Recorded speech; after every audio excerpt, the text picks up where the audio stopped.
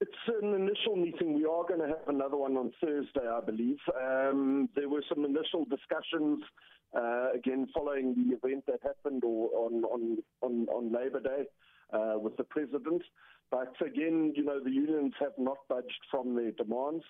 And we, as we've said before, if we increase, we cannot afford to agree to double-digit wage increases because there are going to be consequences for the sustainability of operations, and that's going to impact on other stakeholders. So we really need to continue engaging with the unions to find a solution to this issue that doesn't result in those kind of unintended consequences.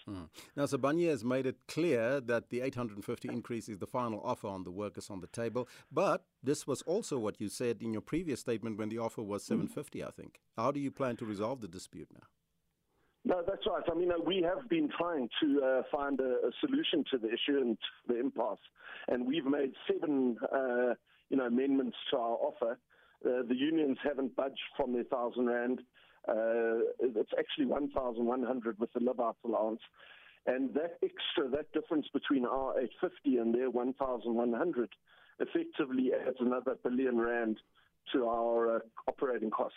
Mm-hmm. And that's equivalent to about 40,000 rand per kilogram, which effectively would wipe out our operating margin and would push these gold operations into a loss-making position.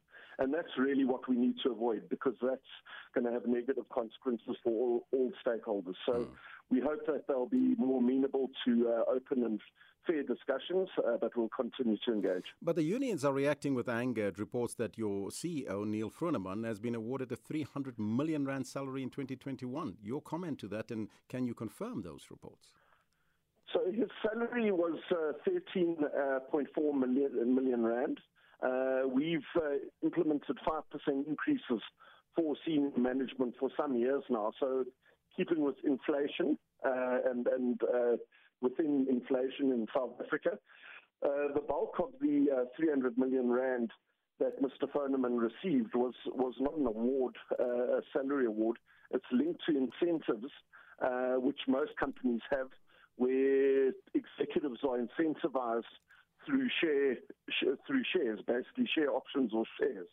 And during the course of from 2018 to 2021, our share price increased from 11.44 rand to 72 rand. So that's a 560% increase, which is linked essentially to the growth that we've experienced, where we've grown from a South African gold company into a global diversified mining company, one of the biggest in PGMs, and now moving to battery metals.